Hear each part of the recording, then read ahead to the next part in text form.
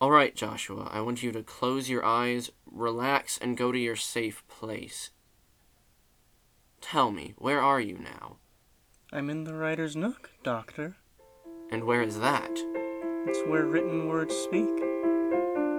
Tell me, Joshua, how long have you been hearing these voices?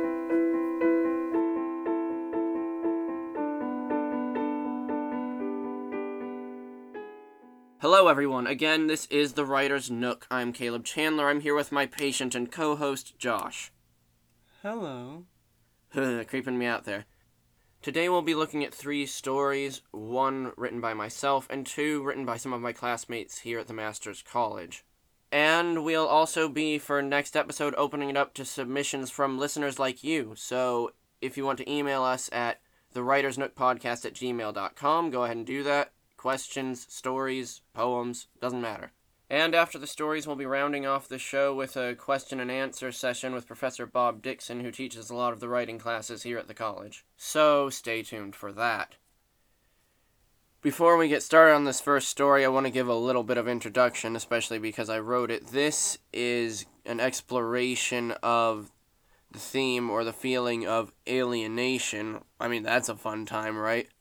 The story follows the life of a protagonist who's been in isolation for a very long time until one day something inexplicably changes. So, without further ado, for the next 6 minutes, here's Visiting Hours. Hope you like it. They said no visitors. They said I wasn't ready. They said it wasn't safe. Then again, they know best. But then, on day 2192, they changed their minds, not that they ever told me so. Maybe one of them disagreed and didn't tell the others. I really couldn't say. It's not my place to. Anyway, they know best. Whatever the case, day 2192 is when Harriet first came. I didn't remember the last time I'd had a proper conversation. I only knew it had been at least 2,193 days ago. The next several days would be very different. I could tell as soon as she spoke. "Hello," she said. Nothing remarkable about that. That's how most people start conversations, from what I remembered. "Hello," I said back. "My name's Harriet." "My name is Eddington." "So that's how it's going to be, eh? No first name? That's fine. You don't have to tell me." "Did they send you?" "I go where I like." "My name is Toby." "Well then, who is this Toby? What does he do?" "They said no visitors." "I go where I like. I wanted to come here." "Did they let you in?" "You didn't answer my question." "I read sometimes, when they let me. When I behave, I get to." "What do you read?" "I read a lot of things, but I like kids' books best. Sometimes I read fantasy, too." "And why's that?" "It's personal." "All right, I won't pry." "Thanks." "Of course," Harriet smiled. It looked funny. The corners of her mouth went up and she showed her teeth. They looked clean, not like mine. They had stopped letting me brush mine when I had made my gums bleed too much. That was okay. They know best. "I don't like Hemingway, though." "Oh? And why's that?" "He writes well, but it's too sad. His stories are sad, but I think he's a good writer." "I can't argue with that." "I wouldn't stop you if you did." "Thanks." She smiled again. I like smiles. I had forgotten about that. They never smiled.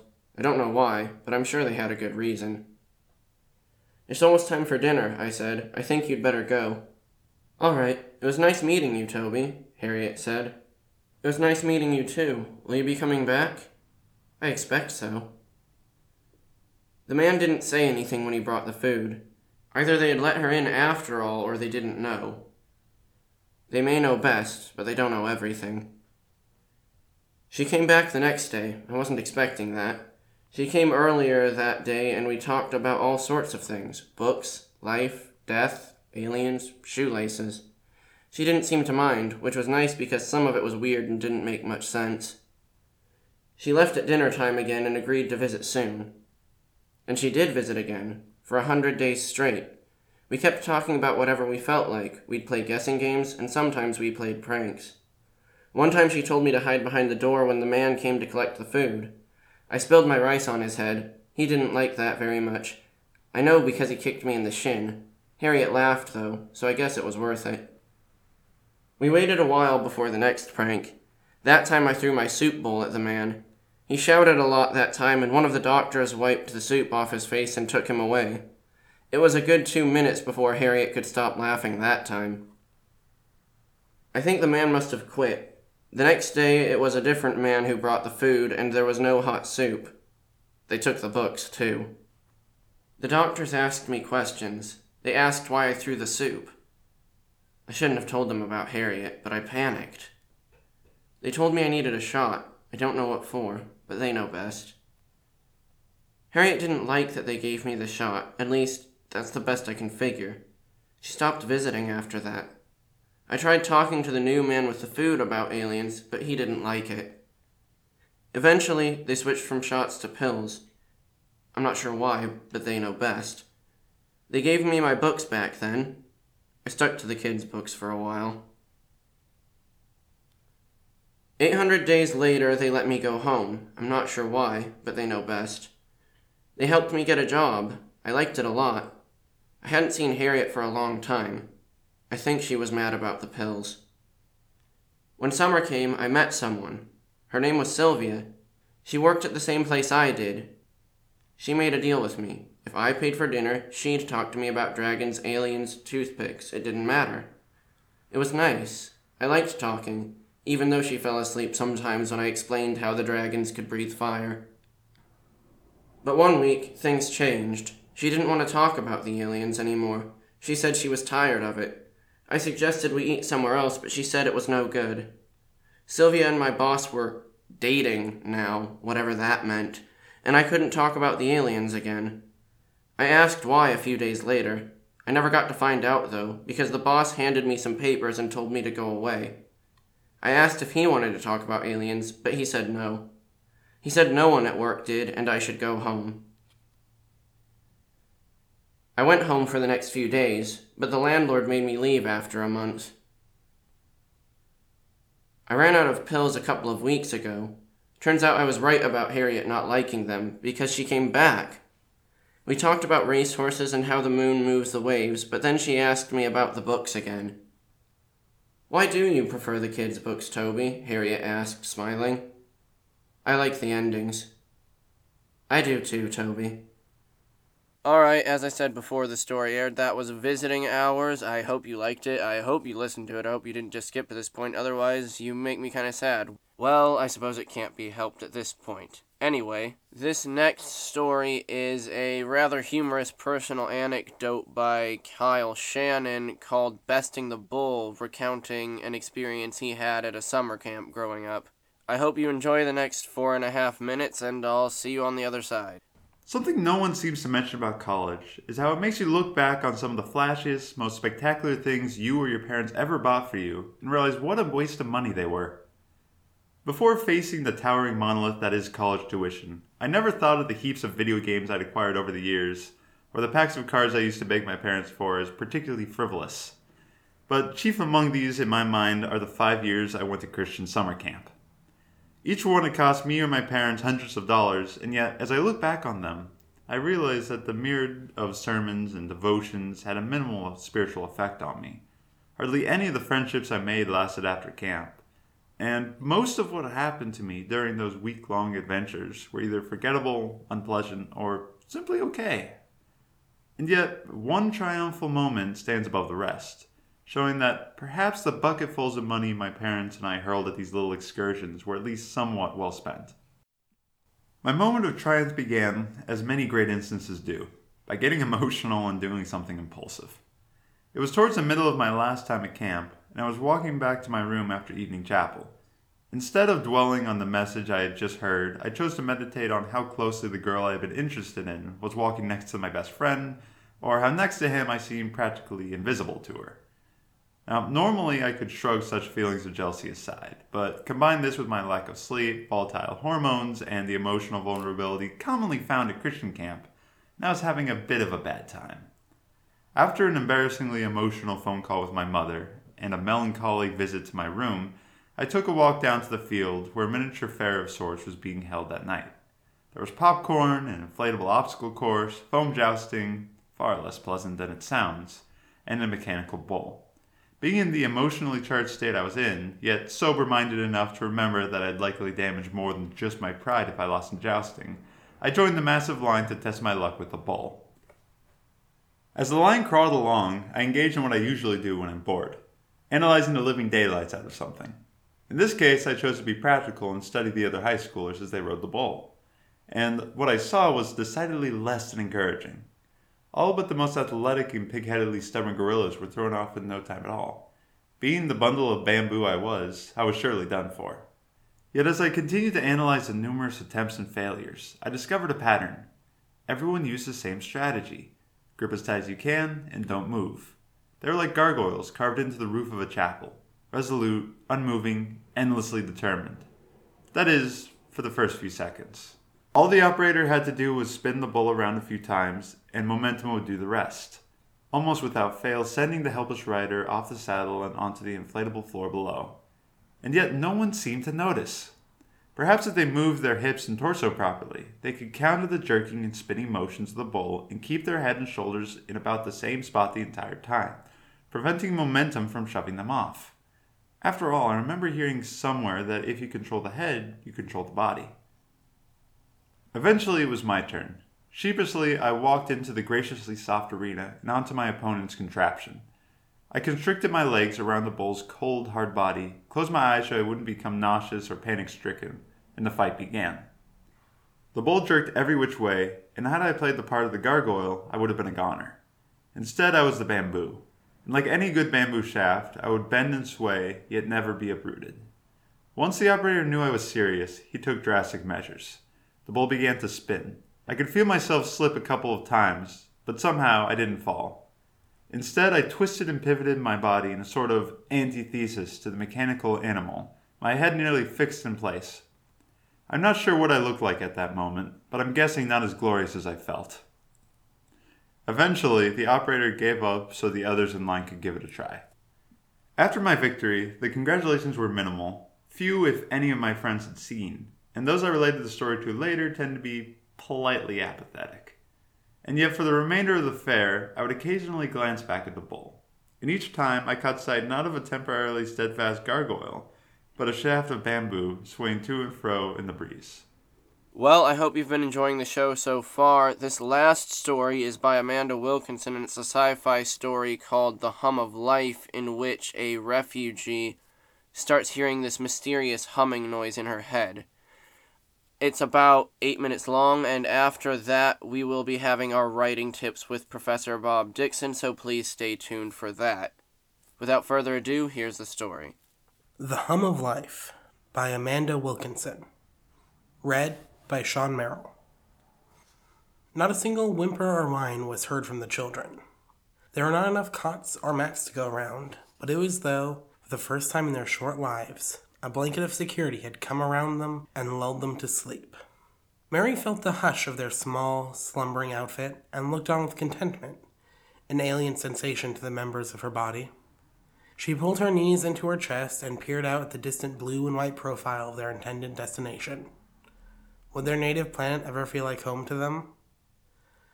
She was certain that even if they never arrived, they are better off suspended in space than they were in the Malayan's experimental projects.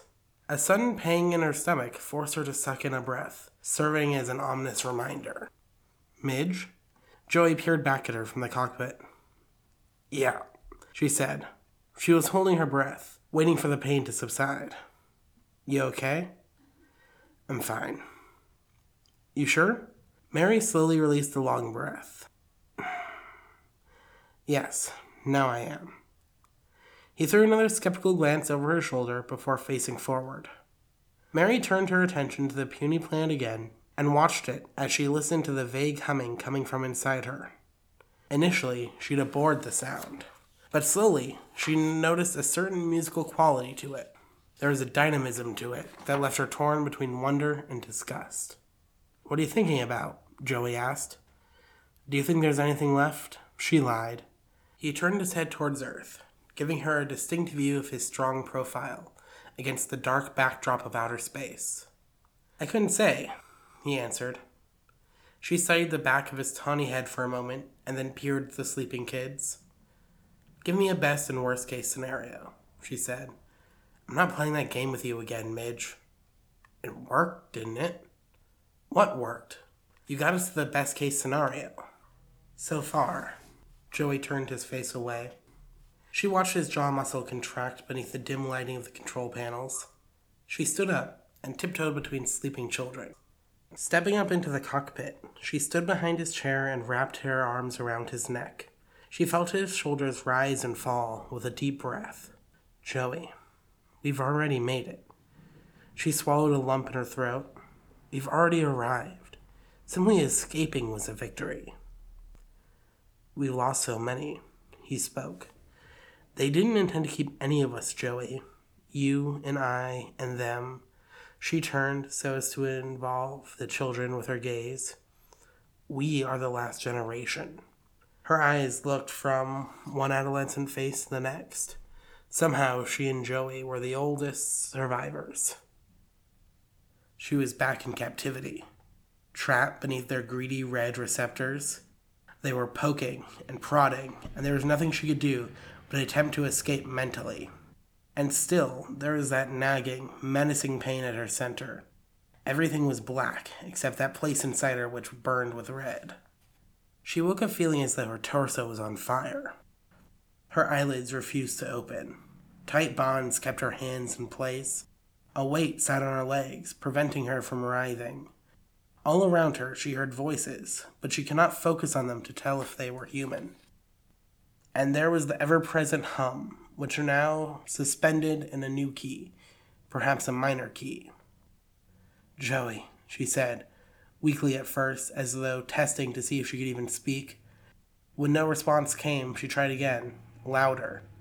Joey, she shouted. The boy. She's asking for the boy, she heard someone say. Another wave of excruciating pain swept through her body, and she let out a scream. I'm here, Midge, she heard his voice before she noticed his cool hands on either side of her face. Joey, she cried breathlessly. Where am I? What's going on? We're at sort of a speed bump in our best case scenario. She could hear a note of fear in his voice. We made it to Earth? She asked. She felt one of his hands leave, and then a cool towel came across her face. We made it, he said. What's wrong with me? They're removing the parasite. It seems to have had a few defense mechanisms they weren't expecting. Is one of them fire? She began to cry again, wishing it would all be over. Hey, we've already come so far. Don't give up on me now, he said. She felt him plant a kiss on her forehead, and despite the pain, she smiled. Suddenly, the humming turned to shrieking, and she tilted her head to the side, trying to protect at least one ear. That's not a pleasant sight or sound, she heard Joey yell. You can hear it too, she exclaimed.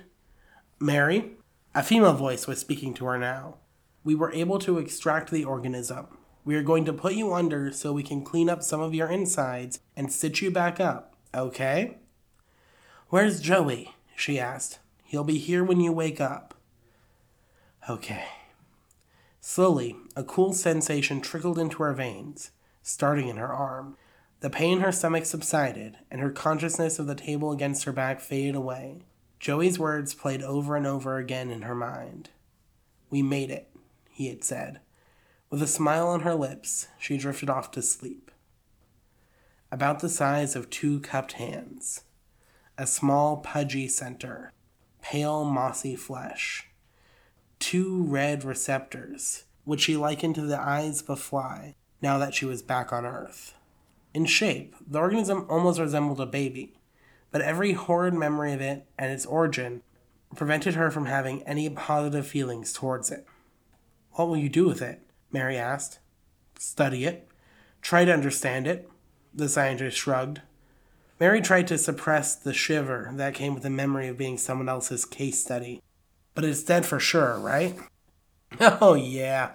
The little guy died as soon as we disconnected it from its life source. You, the scientist said with a chuckle. She felt Joey's grip on her hand tighten. You ready to go? He asked. She looked up at him and nodded. "Thank you for your time, sir," Joey said, as he extended a hand towards the man. "Sorry, have to avoid cross-contamination," he said, holding up a gloved hand. Joey retracted his own. "Thank you," Mary said, as she began to tug Joey away. As they walked down a long corridor, she let out a little giggle. "Sometimes, I think our little spaceship of human refugees knew more about being human than people who actually grew up on Earth," she stated. He slowed, so he could plant a kiss on her forehead. They were near the exit when a familiar humming filled her ears. It was quiet and dull, but undeniable. "Joey," she said, slowing to a stop. His eyebrows lifted in question. "Do you hear that?" "Hear what?" he asked.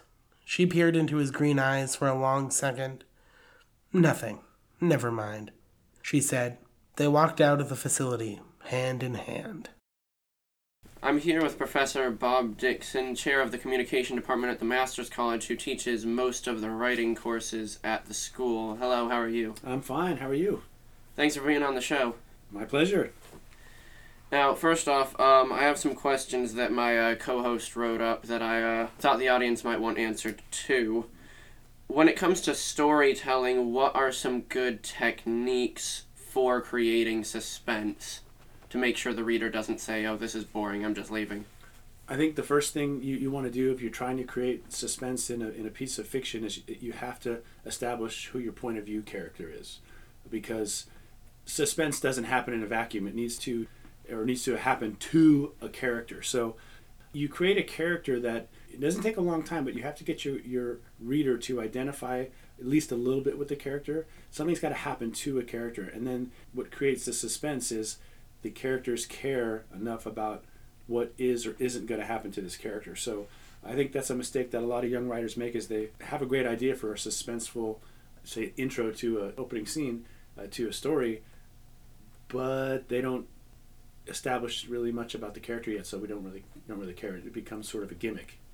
And going off of that, what are some small things, details, or whatever it takes to make sure that they do care about your character? Well, people don't care about characters that don't seem real, that aren't relatable. So things that make a character not seem real would be lack of imperfections, for example. A character that has a nervous tick, a character that speaks out of the side of his mouth, a character that isn't a cliche. Those things matter.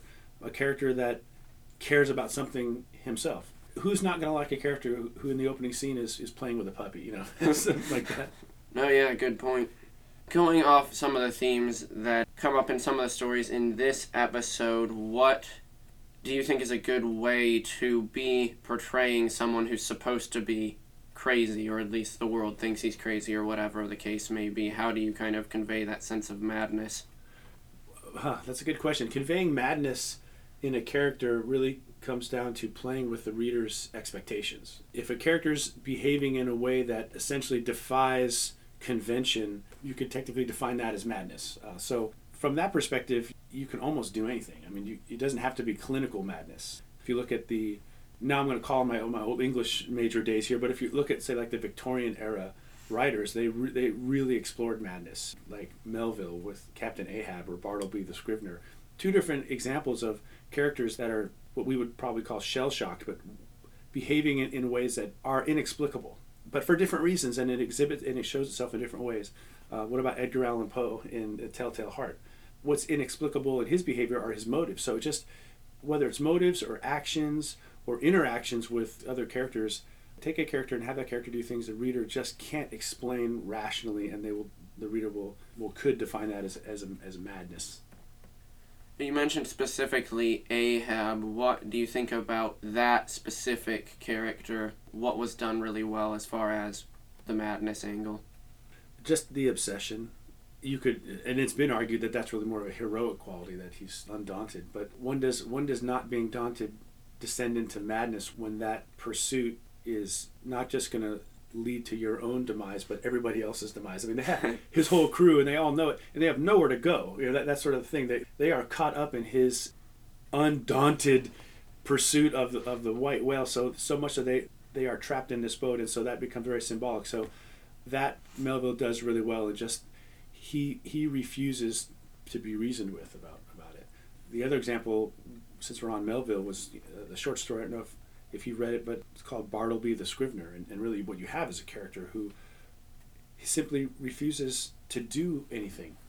He gets a job, and his boss asks him to do something, and he says, "I would prefer not to," and he's very disconnected from society, and I don't want to spoil the story, but his madness is based on his exposure to the sadness of society, and he just becomes isolated. And his madness, from his perspective, it isn't madness, but from the perspective of everybody who's trying to interact with him, he's crazy. Doing it. You don't say that to your boss if you want to keep your job. So the two different ways to do it by the same author that I think both worked really well. Right, and another question we had, just because it does come up a lot, is what is it, in part I think, about happy endings that half the time they're like, oh, happy endings are bad art, kind of a thing, or some people think, happy endings have to be earned. What do you think it takes to make for a good story that can have a happy ending? Maybe I'm old-fashioned. I like happy endings. I don't have any problems with happy endings. I don't think you have to leave your reader dissatisfied with the outcome in order to be shown to be a sophisticated writer. But it is very fashionable these days. By these days, I mean even the last 25 years, but it's fashionable to leave a lot of unanswered questions in fiction. And maybe that you can define that as unhappy, as an unhappy ending, or an unresolved conflict, those types of things. Because it really goes back to what you're trying to accomplish in your fiction. I like thematic storytelling. I think there's no way to get around it. I think your worldview is going to spill over into your writing, and there will be themes running through it either way. But I've always leaned, as a writer and as a teacher of writing, toward tell a good story. I mean, just spin a good yarn. Write something that's going to make your readers want to turn the page. And if the result of that is that you satisfy them with a resolved ending, a happy ending, good for you. It doesn't make your art any less sophisticated. You're not living on the first floor, and the unhappy artistic endings, quote unquote artistic endings, are living in the penthouse. It isn't like that. So I have no problem with happy endings. I like Frank Capra movies. I like to walk out of a theater or close a book and say, wow, that was worth it. And I don't mind reading a story that doesn't resolve and I'm left to think about it. We've talked about this in class. I like that too, but I don't think a happy ending is taking a back seat artistically at all. In this episode of the podcast, we've had stories that are either first person or third person narration. What do you think are the advantages and disadvantages of each? I mean, obviously a short answer for that, and also, what do you prefer when you write, or what do you prefer to see or read? Well, with first person, the obvious advantage is that you, as the writer, get to bring the reader right into the mind of your point of view character. It's very intimate.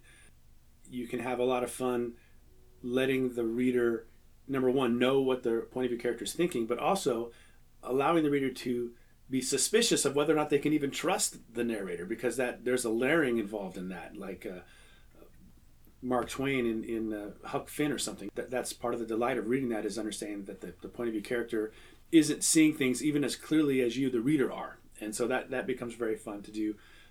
The third person, though, it depends on how you do it. Third person omniscient is, kind of the fly on the wall, or the camera hovering above and just sees everything. And of course, from a writer's perspective, you really are unlimited. You can do anything. But I found that, especially young writers, limits are helpful. Like if you don't have any limits, you tend to not be able to control your story. What I prefer, or at least what I recommend students when they're getting going is on a story, is unless they're really married to the idea of first person, and I love first person and they have a real reason to use it, go with the third person. And if you want to get us inside the character somewhat, if you want it more intimate, go third person close, that real limited omniscience. So you're still, it's not first person, but you still can take the camera, so to speak, inside the mind of the character. As the narrator, you can say that John felt anger. Maybe I wouldn't write it as clumsily as that, but you could do that. The fun part about third person limited is that, or third person is at all, is that you can pull the camera back and forth. You can go third person limited up close, and then you can pull it out and be third person in a broader sense, and you can even move that around. First person, if you're going to start in first person, unless you have a hard break in your story, you got to stick with it. Readers resent when you break the rule. If they're inside the mind of a character, they want to stay there. You can, though, chapter by chapter in a book, have different first person points of view. I've seen that, and it's pretty interesting. Well, I hope some of those tips were helpful. If they weren't, don't blame us. Yeah, blame me. The Writer's Nook is protected under a Creative Commons license. Be a friend and don't pretend you wrote our stuff.